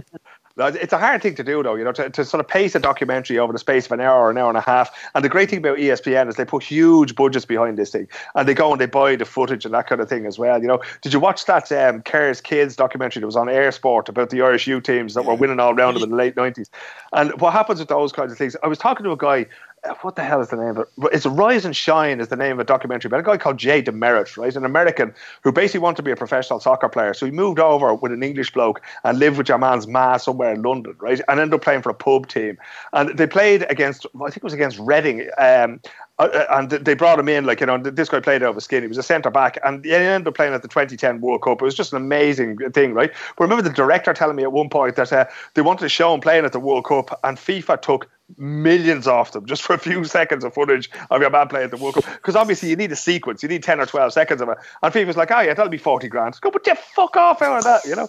And this is independently made. It's a great film, Rise and Shine, the Jay DeMerit story. So it's worth watching. But, you know, if you get somebody like ESPN, they either own the rights to a lot of American sports already, or they've got so much fucking money. Now, you know, despite Ariel Helwani's pay packet, they've so much money that they can go and they can buy these things and just do a brilliant job. And anyway, because otherwise it's really, really hard to pace it. And then you also need to tell the story. There's no point in just sort of showing you how big Andre the Giant was. You know, you need to get at the person behind it. Why was he an alcoholic? Why was he so big? You know, this gigantism that he suffered from and all that kind of stuff was fascinating. How did that affect his relationships and that kind of thing? Because he's a fascinating bloke. You know, I mean, he's just, he turned up in some film we were watching there with the kids the other day, and there was like, you know, an hour and a half's discussion about Andre the Giant, you know, and my wife was sitting there with her jaw on the floor going, how do you remember all this shit? You know? That was the one he was saying he couldn't pick up the woman. Like he was he's like 7 foot. Yeah. I did watch it. I did watch it. The Princess Diaries, that was. One of my faves, yeah, that's right. That's it. Brilliant. And what about the World Cup in VAR? In VAR? Oh, yeah. No, the goal line technology. Fucking video assistant referee. I was kind it's going to be everywhere next year in the Champions League and everything. Yeah, I mean, I think it's a good idea. Like, I kind of got stuck in a World Cup bubble, and I still haven't seen a lot of the stuff that happens, because sometimes when you're at an event, and this has happened, I'm sure this happened to PC as well. Like, you know, sometimes you're at an event, and everybody watching the telly has one understanding of the whole thing, and people who are there have a completely different picture of what the fuck went on. You know, and I was in Sochi mostly with the Swedish and Icelandic teams, because they were 250 kilometers up the coast, and I was driving down to Sochi for the game. So the first game I did was Portugal against Spain. It's like one of the most mental games of football I've ever seen. And then Ronaldo equalises with a free kick with sort of 4 minutes to go and that kind of thing. Well, I thought the VAR thing was a good idea. It didn't sort of put you off too much. There's a lack of spontaneity there. It's kind of like, you know, the standing count when you know a guy's knocked out. You know, he's not coming back from this, and the refs just count. Just wave the fucking thing off and get on with it. You know, so that's a little bit disappointing. You know, but in a way, when you think about the hand of God, I was there in 2009 in the Stade de France when Thierry Henry took the ball with his hand, like, you know, and I saw from where I was sitting 150 yards away, and the linesman, the referee that night was a Swedish guy called Martin Hansson, and the linesman was a guy called Stefan Wittberg, and Stefan Wittberg was the chief fire officer at my local fucking fire station. And we've had this out so many times because I got to know him afterwards. He actually threw in the ball. He threw in the ball at the first game of Gaelic football ever played in the Swedish capital of Stockholm, right? And he said to me before the game, am I going to get battered here? So that was our little peace process with the Swedish fucking referee. I still haven't forgiven him, of course. Sorry. But that was the way, you know. Like, I mean, but the thing in Russia, like, I thought the World Cup in Russia was brilliant. I thought the people were brilliant. Some of the football was brilliant. I heard just actually talking to Paul Howard the other day, and Paul was going, "Nah, it wasn't a great World Cup." It was, in a way, it was. You know, Saudi Arabia, Nigeria, Egypt, even just getting there, it all was brilliant. Australia, Tim Cowell. Sorry, did you watch much of it? I haven't watched football in ages, but I watched the whole World Cup. I nearly watched every single game of it. I was so starved of football. I watched one game and then I was just hooked again. And then I stopped watching football again immediately after. Yeah, I don't know how you can do that. I went through a phase of absolutely hating football, and the World Cup made me just sort of go... Me and you were the same, yeah. We were just like, this is savage. I was loving every match, and I was loving that Russia got far, and I don't care how drugged up they were. It was amazing. I backed them because I watched Icarus locked the night before it started. You backed them because you were their fucking goalkeeper. That's what happened. Absolute ringer for them. Do you know with Icarus, right, where they talk about the building, where they drill the hole in the wall and they take out the urine samples, that kind of thing? That is right beside the stadium in Sochi. And I was sitting there having me dinner when I realised, because I was at that fucking Winter Olympics as well, I was going, this is it. This is where they rob the piss, lads. And they're all going, this is where they rob the piss. What's the matter with the Phil? I have where they rob the piss, lads. I haven't been drinking That's for going years. On a t-shirt. That's going on a t-shirt, Phil. This is where they rob the piss. And not only they do a lovely salmon burger there now. I don't know if that has anything to do with the ingredients or what. That's fucking amazing. On a complete side now, I think I'd love to go to Sochi. I watched that Winter Olympics. The World Cup made it look deadly, and I watch the Formula 1 there every year, and I think I actually want to go to Sochi. It looks deadly. It's brilliant, but that place is actually the place where that all is. It's a region called Adler. It's just outside the town, right? And you have the Formula One track was right outside my hotel room window. So every time I opened the window, there it was. And then they have a huge tennis center. This is where all the skating and everything else was done during the World Cup. But I was talking to obviously I was there in 2014. Then I'm back there in 2018, and I went into the hotel, which was built solely for the World Cup. And I went, "Does it get very busy here?" And your mum was, "No, not really." No. I'm still laughing at the piss. But even while the matches were on there, like the day before the match, all the supporters would come in from whatever country, right? They'd be on the gargle in the hotel bar, 4 o'clock in the morning, locked out their skulls. The day after the match, gone. And the only person sitting there was Dion Dublin and somebody from fucking Talk Radio, you know? 3 blokes sitting there when you come in and go, "Oh yeah, there must be a match." But when I drove up to the Swedish camp, right? It was 250 kilometers, which should take you, a couple of hours to drive, It took 5 hours to get there and back every single time, right? Mostly because the roads are shit and Russian people cannot drive, right? So it was like a demolition derby, the whole road up there, 4 or 5 accidents. And you look at any car, like the front wing of every car is missing because they drive into each other and that kind of thing, So one day I was driving back down, I can't remember what game it was for. I think it might have been Australia, Peru or something ridiculous. I didn't even want to go to it, It's that bad a game at the World Cup, you don't even want to see it. And I drove back, and they put this sort of ring of steel around the place because this place in Sochi is like that. There's literally checkpoints going in and out. When we were there for the Winter Olympics, they would check under the buses for bombs and all this kind of crack. They thought there was going to be some sort of terrorist attack, and they threw down the ring of steel. And I literally had to park the car on the side of the road and walk the last couple of miles. And I parked actually within sight of the hotel, and I hoped to God the car was going to be there when I got back, But it's an amazing place, and more so than that, when you go up to where the skiing is held and that kind of thing, and you have these guys making the local equivalent of Puchin up in some shack and that kind of, it's mad, lads. It's absolutely mad. They did the first ever Russian UFC event in September. After that, and I was talking to Ken Early, and I was like, "So what's it like? Should I go?" I rang Phil as well. I was like, "So tell me all about it. Should I go?" Phil's like, "You should definitely go. This is what journalism is all about, Peter. You need to go around the world, see all these things." "Oh, that sounds really good, actually, Phil. I'll just ring Ken real quick and see what he has to say." "Ken, how's it going? It's Petey. How was Russia?" "Oh yeah. Make sure you get this off for taxis, because if you don't, they'll just pull up, rob you, and leave you on the side of the street." I was like, "All right, not going to Russia. Thanks very much for that." Ken is not here to defend himself, right? But he's the unluckiest traveller I've ever come across. We were at the World Cup in Brazil in 2014, right? And Ken does this thing of, like, he goes around all the different games, that kind of thing. I was in one city on the northern coast of Brazil called Recife, right? The first story I did about the whole thing was the amount of sharks that were in the water just off that beach there, But Ken says to me, "Good news, I'm coming up to Recife." I thought, fucking deadly. He's going to be here for my birthday. We'll have the crack, So he's arriving into town, and I said, "You want me to come to the airport and collect you? I'll bring you to your Airbnb and that kind of thing." No, I'll be grand. I'm sitting at the hotel. He was supposed to meet me at the hotel at 6 o'clock. We're going for a bite to eat. 6 o'clock, not there. 6:30, not there. 7 o'clock, not there. And I'm ringing, there's no answer, or anything else like that. And the next thing, at about 9:15, he arrives into the hotel, right? But what happened? "Oh, I was robbed." so he'd gone to meet whoever was doing the Airbnb thing, and he literally put his bag down and took out. Oh, he went for a fag, and he put his bag down. And he just took his eye off her for 1 second, and fucking everything was gone. Right, he's just robbed, completely blind at the time. And but then I felt sorry for him for a while. But then he spent the entire night on my birthday talking to another mate of mine who supports Liverpool about Liverpool. And I got up at about midnight and I went, "Lads, if you're going to keep talking about Liverpool, I'm just going to go home." And I went, "Yeah, good luck, so." That's like every time I've ever met Ken Early, to be honest. He's always talking to someone about Liverpool. But no, Ken is an absolutely brilliant bloke. And I mean, it's lovely. Fantastic hair. To get back to what I said to Petey was, go, if you have the chance, go see these things, travel the world and that kind of thing. But for fuck's sake, keep your eye on your bag and stay away from Ken when he's talking about Liverpool. He loses the odd bike in Dublin as well. Oh God, yeah, that's a brilliant thing in the second captains when he lost the bike. Yeah. But it's like, but he was also part of the game he was there to cover was Germany against the USA, and I think that game was on a Friday. And I don't know if you remember back that far, Mero, you watched an awful lot more soccer than the other two lads, but there was a biblical downpour that day, right? Yeah. And I got up and I rang Ken. He was after getting a new phone, a new computer, and everything else like that. And I rang him up and I said, "Ken, we're leaving the hotel. The game was due to kick off at 1 o'clock local time, which would have been about 10 o'clock here in Europe or whatever." I said, "We're leaving. We're going to take the car. We're not going to take the media bus, right? Because the rain is so bad. We want to be sure we can get there ourselves." So he came over to the hotel, me, him, and a guy called Tony Davis, and we set off in the Ford Fiesta, and the place was flooded, right? not my car, lads. I don't give a shit.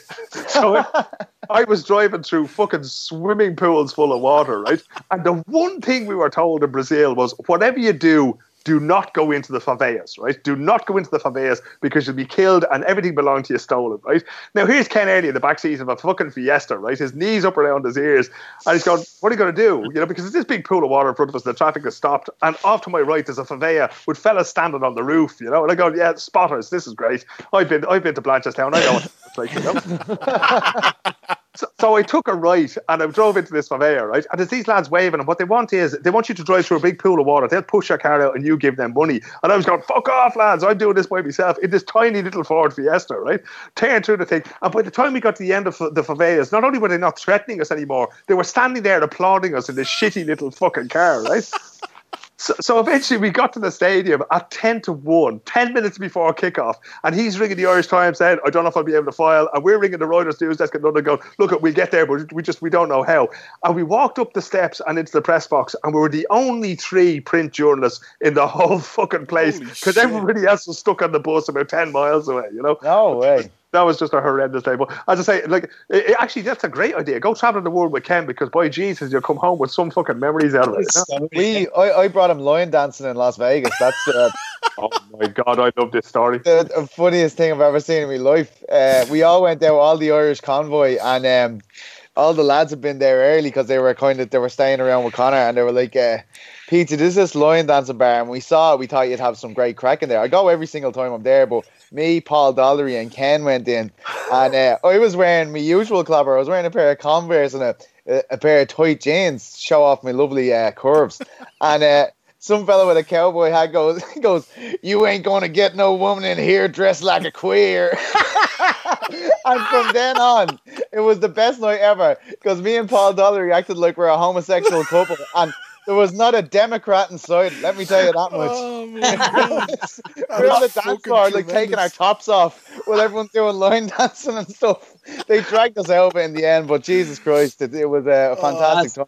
But now is probably the wrong time to tell Peachy that Nevada is a concealed carry state, so they're probably all armed to their fucking teeth as well, you know? It was guns at the door kind of place, you know what I mean? The first time we had Ken Early on the podcast, he agreed to come on the podcast if he met a certain list of demands.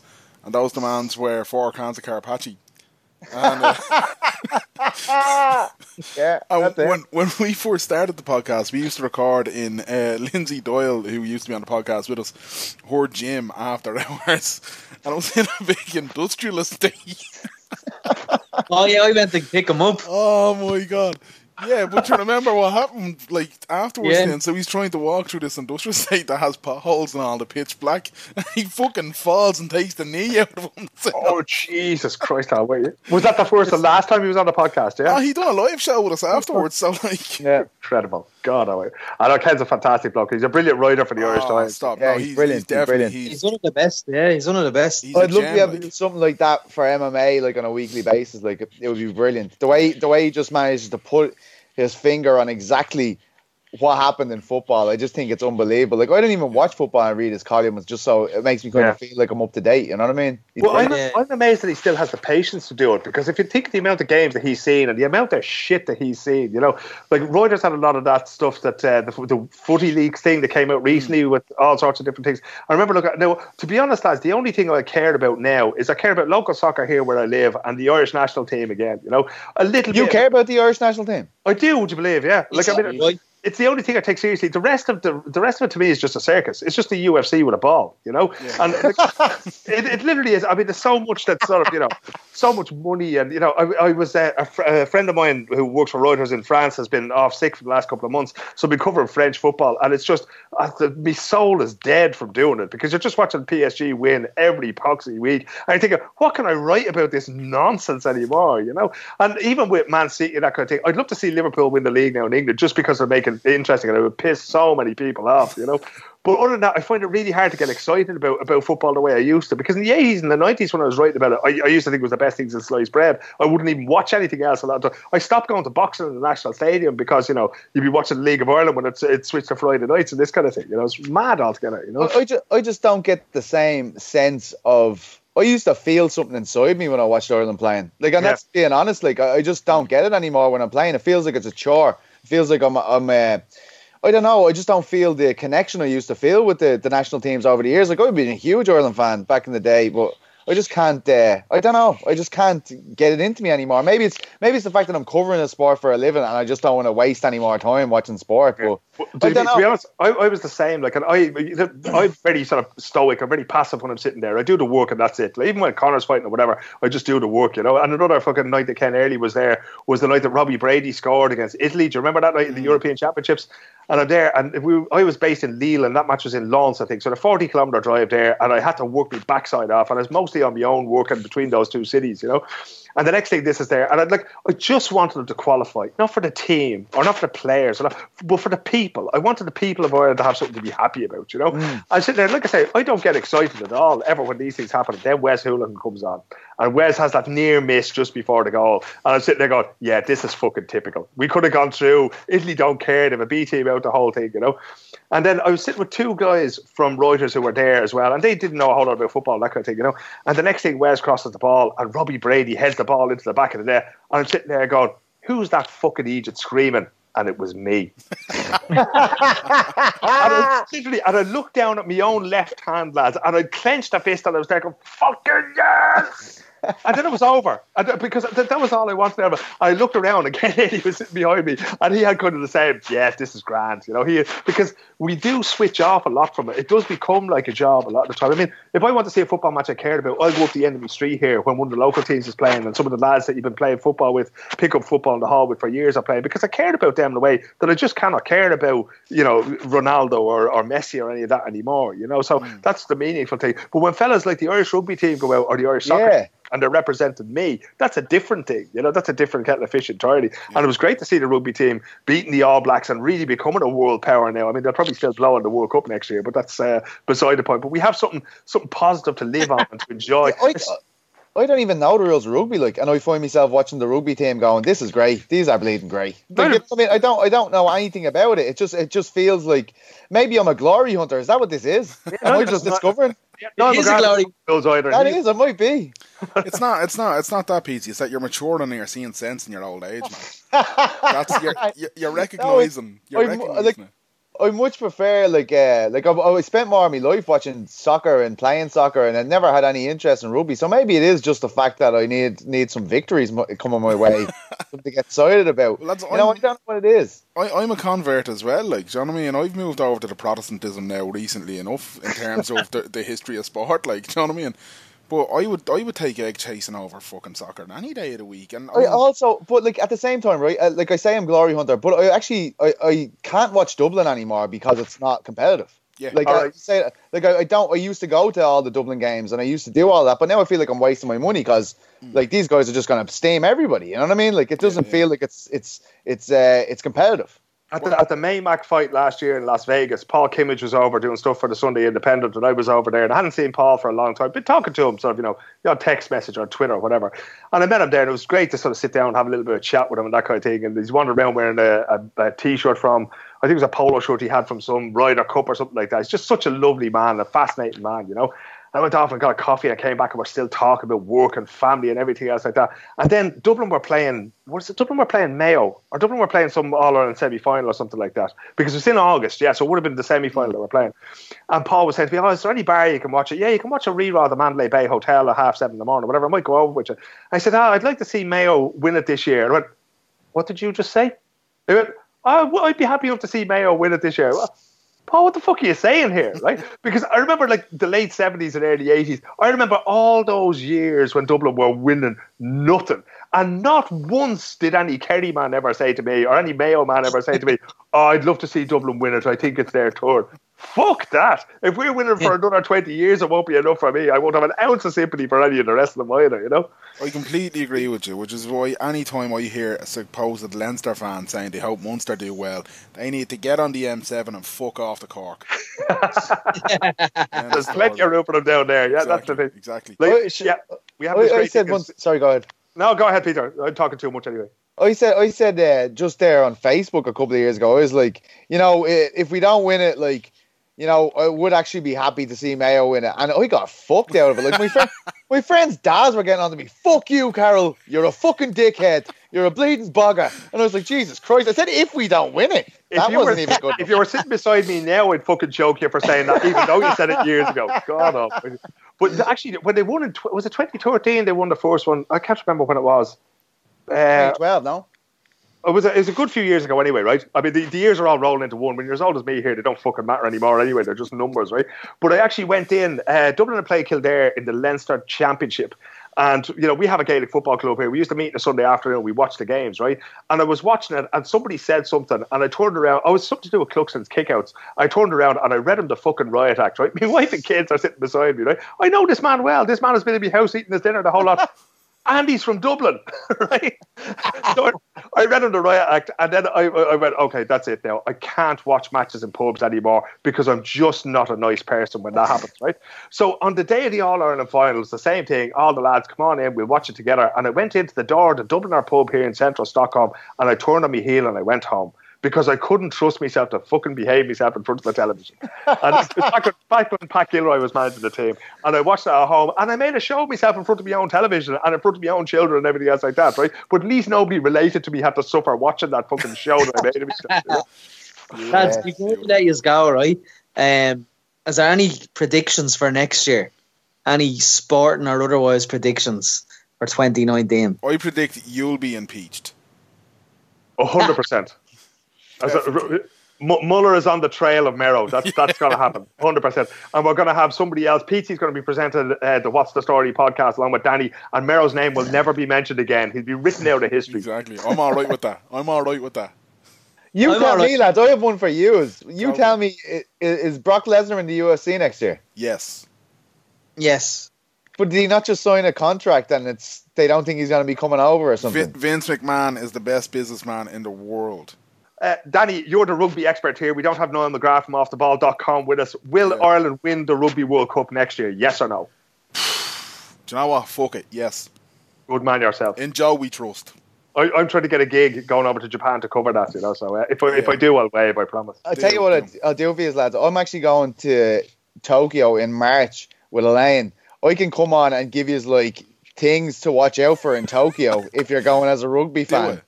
I'm going to give Elaine a list of things to watch out for in Tokyo, and the main one at the top is P.T. fucking Carroll. I can't wait to go, lads. It looks absolutely bananas. Amazing. Yeah, so you can give me some tips and things to do and blah, blah, blah. Absolutely, it was amazing. Only if you're interested in the ganglands and the bribery that goes on in the back. Yeah, what the hell were you doing? What were you doing over there, Graham? Selling arms or something? I'll tell you later. I'll tell you off air. We probably won't win the World Cup, but I'm high on optimism, lads, and I'd take it. I would take a heroic defeat in the semi-final, but I reckon we'll go to the final. Will Ireland, the football team, win a football match, Graham, next year? They won't even score a fucking goal, Petey.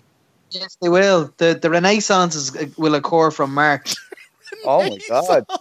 In Mick we trust. I'll be watching it in Tokyo. Whoop! I find the whole appointment crazy, but I'm of course going to get behind the team. It's one of those things that, like, you know, after a while you just go, it is what it is, and you have to watch it. You have to sort of get behind the team and that kind of thing. You know, I remember this has happened so many times in my lifetime. You know, like going back to Jack Charlton and this kind of thing. And you just go, I'm just too old for this shit now. You know, but you would hope that, you know, at least if they go out there, the current manager of Denmark is a guy called Åge Hareide, who I've known since he was managing Malmo in the Champions League. Right? Phil, will you just say that once more, please? His name is Åge Hareide. Right? Beautiful. Åge Hareide. Yeah. Come on. And I do this thing at the end of every year. I ring up the managers and I ask them, like, of Sweden, Denmark, and Norway, and I ask them how the year has gone and that kind of thing, like, you know. And Åge's either brilliant or he's brutal. You know, he either wants to talk to you or he doesn't. You know, and when he wants to talk to you, he's the greatest, warmest man in the world. Right? The other day he was in a hurry. I think there was Christmas shopping being done. But when he came into Denmark, he replaced a sort of a purist in Morten Olsen. Morten Olsen always wanted the ball played along the deck, you know, like Dutch style, 4-3-3, that kind of thing. And Åge Hareide went in there and went, fuck you, lads, knock it long. and that was basically, you know, just get the ball up the pitch, right? You can do what you want when you get up there. I'm not going to fucking interfere with that. And then they started doing it, and all of a sudden, they haven't lost a competitive game for nearly 2 years, and they thrashed Ireland 5-1, you know. So if Mick McCarthy can sort of reinstill that sort of sense of pragmatism and sense of pride in the lads, because I think like Martin O'Neill was a lovely man and that kind of thing, and Roy Keane probably isn't. But you know, to reinstill that sense of pride, I think Martin was just tired of the whole thing. You know, I think he probably would have gone after the Euros if he'd been a Lech, you know, or after the World Cup qualifiers. I mean, but just get in there and give us something to look forward to again, because this is it. It's Christmas, the New Year's coming, and we need to have a few things to look forward to. You know, I just want to win the Eurovision. Come on, Ireland! I was literally about to say, fuck Brexit. I think England and Britain are going to take home the Eurovision next year, Pete. Well, the Eurovision is going to be in Israel next year, so there's going to be nobody there. I think the whole world is going to boycott that. Like so. Proper order as well. No, I've already booked me flights. You there, Danny? Can't wait, man. Mero will lend you Union Jack. Where are you going? I'm going to Georgia and Switzerland for the double header. Oh, yeah. Oh, fucking hell, that'd be brilliant. Switzerland is brilliant. Where's the game on? Is it in Bern, is it? Geneva, I think. Is it in Geneva? Geneva's tremendous, man. You need to start blogging at these things, Graham, for fuck's sake. It'd be a bit of... It might be we're going to go again. You might actually say, like, look, there are people here. People do like this team. That's it. It's all about collecting experiences and having a crack, especially away with the Irish supporters. It's just absolutely brilliant crack. Like, were you in Estonia the night they beat Estonia in the World, or was it the European Championships 2012? Playoff. Yeah, Casual. that was the day I moved house, right? Now, I'm going to have to say this quietly because the wife is upstairs asleep, right? But the day I moved house was the day Ireland played Estonia, right? And I had to go to work, so I fucked off over to Estonia. But the following morning after the match, was the match on a Friday night? I think it might have been, right? It was, yeah. Yeah, the match was on Friday night, so I had to get up at 6 o'clock in the morning in central Tallinn, Estonia, right? And I came down, and it was like the last days of the Roman Empire out on the street. There was just paddies everywhere, right? It's November, it's pretty chilly, gargled out of their skulls, right? And this guy came up to me, and he was holding 2 pints of Estonian Saku lager, right? And he goes, you haven't seen my mate by any chance, have you? And I went, no, man, I don't think I have. He said, oh, deadly, I can have his pint then. And he wandered off down the street as I headed to the airport to go back and finish moving out. But it's just brilliant crack with the Irish fans away. There's nobody better, you know. Yes. It is. Lads, thank you very much for your time. I have thoroughly enjoyed this evening. I hope we get you back on again as a duo, because to be honest with you, it's the best crack I've had in a while. So thank you for that. We might have to invite Sean Sheen on to the next one. Oh, no way, do you? No. First we have to deal with how little crack Danny is having in his regular everyday life, lads, because if this is the most crack he's had in a long time, there's problems here, you know. I'm working in the World Corporate Comms, man. Yeah, and living in Portlaoise, but that's another fucking story. Exactly, it's been a pleasure and a privilege to be asked to come on the podcast at all, lads. You're absolutely brilliant. And like, I was tweeting you the other day saying how much I was enjoying listening to the Paul Howard podcast, and I was listening to you and McKenna the other day, and you're doing brilliant work, so keep it up there. You know? Cheers. Pete, a little bit less so, you know. You can improve yourself, you know. What are you saying, Pete? I only finished the latest Rosso Carroll Kelly. Usually I read it in 2 days. Whatever happened this year, it took me ages to read the whole thing. I don't know what's wrong with me. It was brilliant. You weren't following the words with your finger, Petey. Yeah, that's it. Oh, shit. Start again. How does he do it every year, though? He is actually, if anybody's looking for inspiration, Paul is just incredible in the way he just, you know, musicals and books and articles.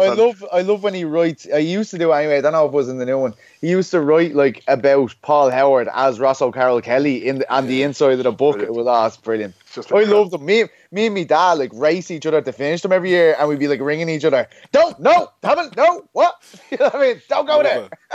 When Petey says he reads the book, it's actually Elaine reads them when she's putting them to bed every night. You know, so that's why it took a little bit longer. She's been very busy this year. And on that note, Danny. That's it. Yeah. Well, no, hang on, because I have to get the plugs in as well. Petey, your podcast is Eurobash on MMAfighting.com. Amazing. And Phil, if people want to get more of your insights and just incredible brain power, then I suggest that they seek mental health for their problems. But otherwise, you can go to patreon.com/Airman in Stockholm, and they'll find a podcast about journalism and journalism that I produce and everything else there. Or at Philip O'Connor on Twitter. There's all sorts of nonsense there. And as I say, I do try to reply to absolutely everybody who engages at all, as long as they're not dickheads. That's good enough, and that's a rule we can all follow, I think. Okay. Lads, once again, thank you. Mero. Yes. I don't think we've decided, but are we deciding, is this it now until the new year? That's a fucking four-parter right there, lads. Jesus Christ. Are we taking a little holiday, are we? That's it, man. We'll see you next week. Yeah, you never know, lads. Something might happen. But until then, Mero, clear eyes. Full hearts. Can't lose. Thanks, lads. Cheers, tweet. Thanks, Thank you. lads. Cheers, guys.